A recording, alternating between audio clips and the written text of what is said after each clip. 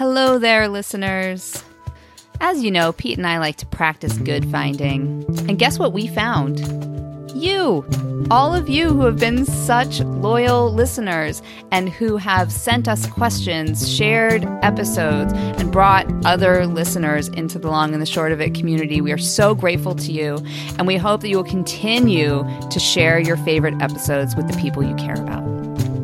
Yes, and we also wanted to take a quick moment to remind you about our Box O Goodies, which is a weekly email where Jen and I put in our favorite resources relevant to that week's episode. It might be podcasts, it might be blog posts, it might be books, it might be videos, it might be quotes, it might be TED Talks, you name it. It will potentially be in the box of goodies. So you can sign up at our website, thelongandtheshortpodcast.com, and that will land in your inbox every Tuesday along with a link to this week's episode. Hello, Peter. Hello, Jen.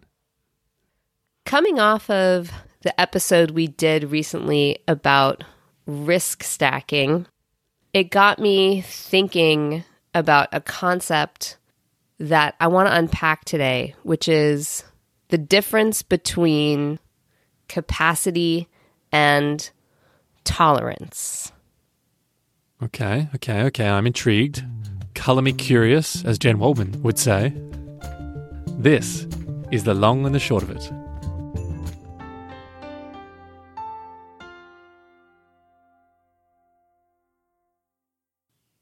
In the world of investing, people talk about the difference between risk tolerance and risk capacity.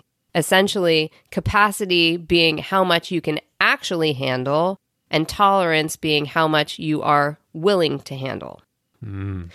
And I think that this is an idea, tolerance versus capacity, that we could apply to so many different facets of our lives. And I want to talk about it first as it pertains to taking risks in our lives, not just financial and investment-based risks, but just stepping out of our comfort zone and into the imposter zone. We have a certain capacity. We could risk so much, but what we can actually tolerate might be so much less than what we're actually capable of, what we have capacity for. What are your thoughts on that? So what I find interesting about this is what we're saying is capacity is almost always, or maybe it is always, higher than tolerance. Is that right?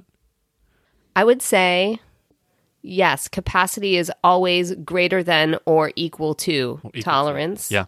Whereas tolerance is always lower than or equal to capacity. Love it. And so the goal, depending on what this is, obviously, I imagine the goal is to get them as close to equal as possible.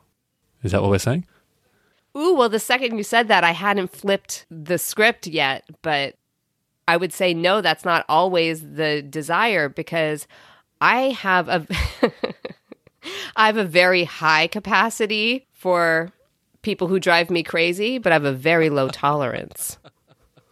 And that's not such a bad thing. So I think what we're talking about are the things that we know are good for us, the things that make us better. How can we increase our tolerance for those things? Yes, and you said specifically starting with risks. So creative risks or entrepreneurial risks or fear-based risks come to mind. So maybe we should dig into those. Yeah, so you can think about this in relationship to risk, the trajectory of I can't, I can, I did. When something feels scary, our initial impulse is I can't do that. My tolerance for that thing is very, very low.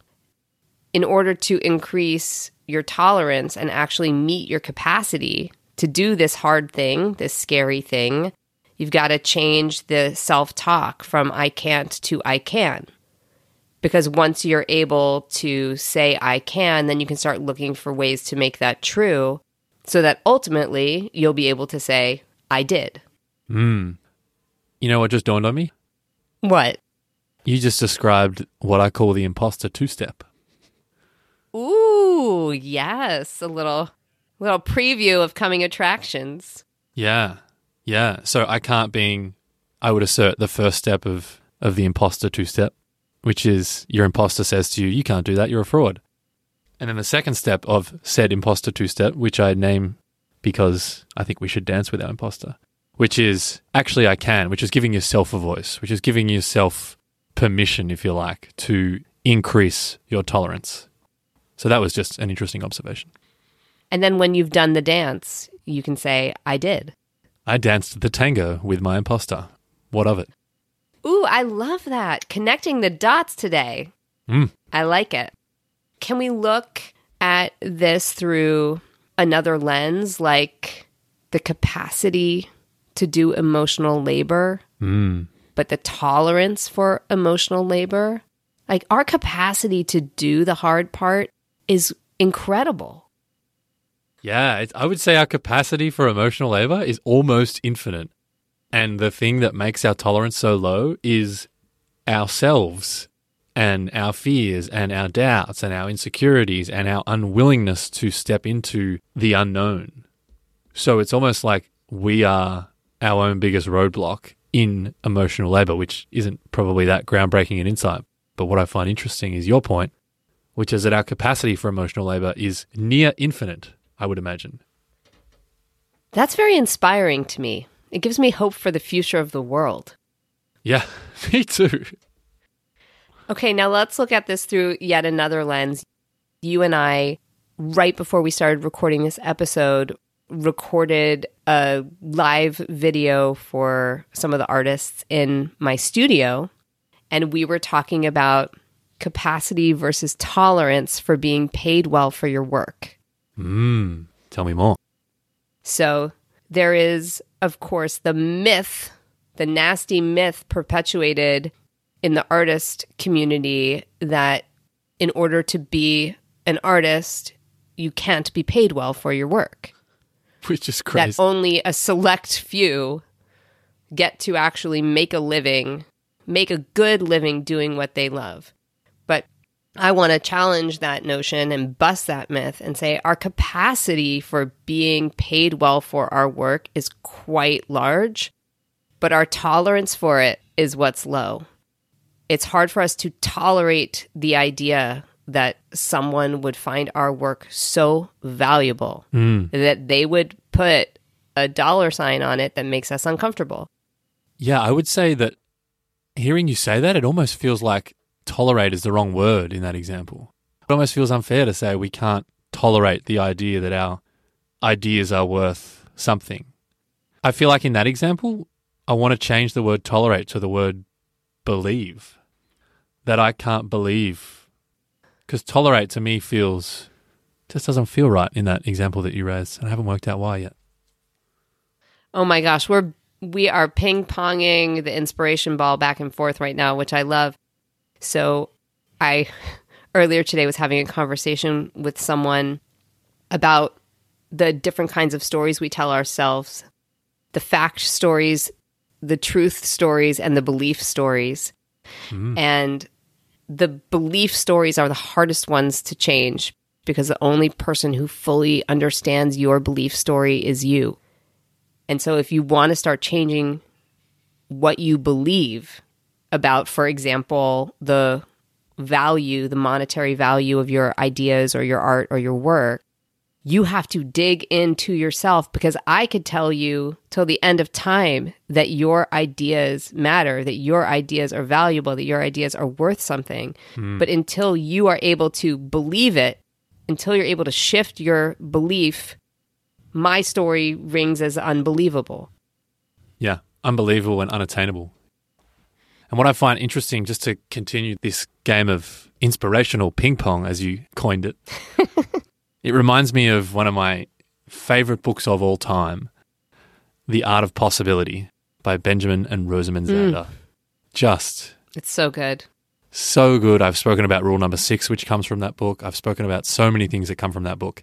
And another one is this idea that it's all invented, that tolerance and belief and the stories around that are all invented. All of this is invented. But what feels like it's perhaps not invented, maybe capacity is not invented. Maybe capacity is near infinite, especially in the emotional labor sense. But that what stops us is the invention part, the tolerance part, the belief part. So it seems to me that this is one of those moments of the art and the science.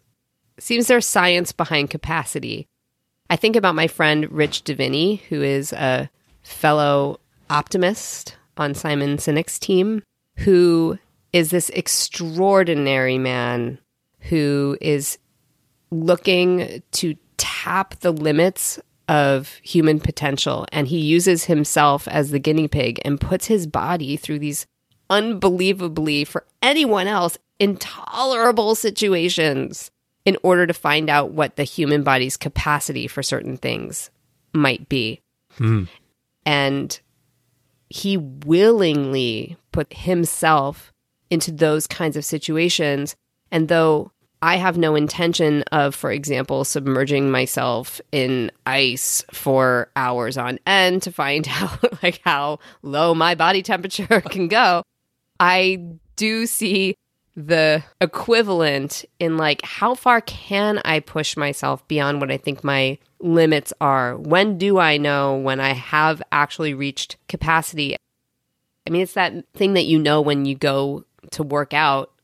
It's like after your muscles start hurting is when the good stuff happens. You got to get to what you feel is intolerable in order to reach capacity. Okay, building on this, what is so fascinating to me is there is I guess you would call him a strength trainer that I follow based out of New York, I think. And he talks about this concept of load exceeding capacity. And that when load exceeds capacity, that is when an injury occurs. And load can take... load can take many different forms. It could be you put too much weight on the barbell, or it could be you put too much load through your hip joint, or it could be you put too much load through your hamstrings or whatever. But I just realized that I was wondering as you were talking, what happens if you exceed capacity? What happens? Is that even possible?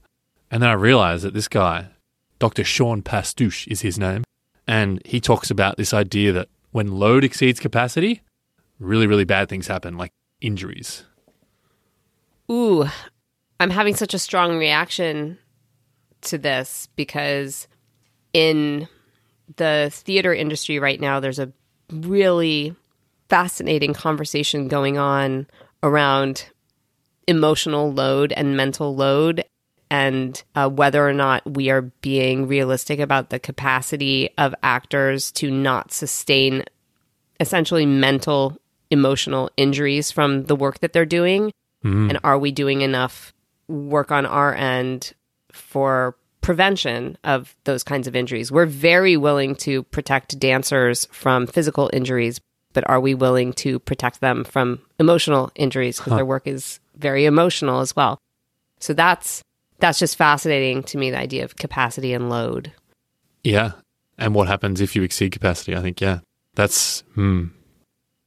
So are we saying that somewhere between what we've now labeled tolerance/belief and capacity, somewhere between there is the actual load that you are able to bear?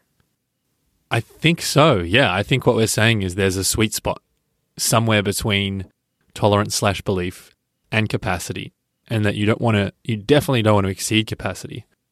And in actual fact, you probably don't even want to, I would almost push back on this idea you want to equal capacity, because to me, if I think about that, that almost spells burnout. If you continue to maintain capacity, you're probably going to burn out. And you and I have spoken about white space in an episode before and the power of creating space in one's life. So I actually think that we probably want to dance just below capacity. But that also recognizing often we set our tolerance/belief far too low. I think that's definitely something to call out. So I'm wondering, are we willing to take ourselves on in this moment? I immediately am thinking of something for me. So I'm curious to know, is there something for you where what you have been willing to tolerate is like way far away from what your capacity is, and what is that thing? That's an amazing question. What about if you share yours and I'll think about mine? Actually, two come to mind, one personal, one business. So the personal one is how hard I am willing to push my body during these workouts that I've been doing. The running and the other workouts. It's like I'm not taking on much more than I can tolerate.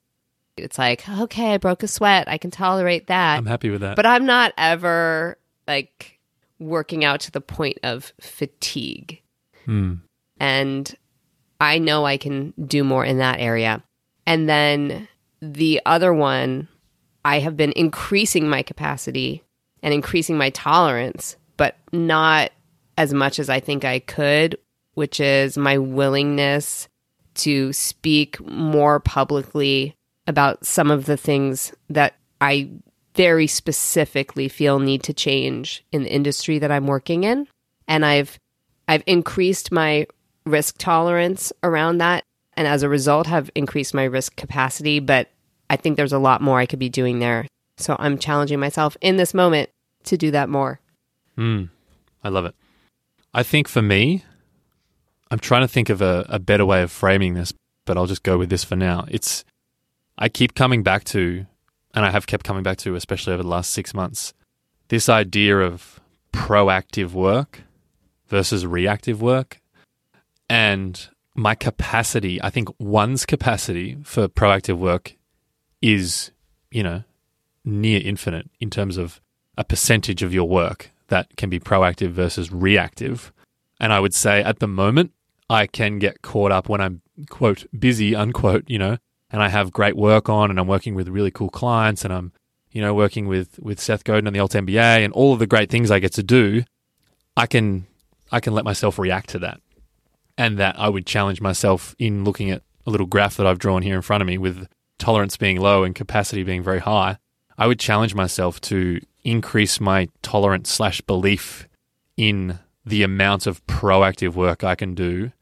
And that part of that for me is letting go of the idea that I need to always be reacting. That if someone reaches out, sends me a message, wants to catch up, I don't have to respond straight away. I don't have to say yes. I don't have to move heaven and earth to cater for a conversation with someone. Now, I don't want that to come across the wrong way. I definitely want to catch up with people and I love working with my clients, but I'm challenging myself to, I guess, just up the tolerance of the scary ambiguity of proactive work where no one's telling you what to do, but you're creating space for yourself to do it, if that makes sense. I love that. Well, I will hold you to your challenge if you will hold me to mine. Most definitely. Most definitely. You got that. All right. So what have we come to today?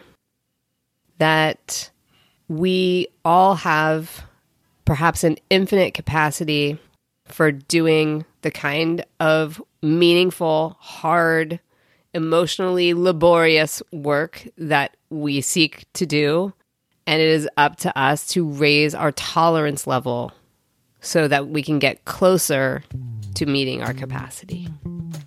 And being mindful of load exceeding capacity, because that's where injuries happen. That's where burnout happens. That's where mental health issues happen, is when our load, when our load exceeds our capacity.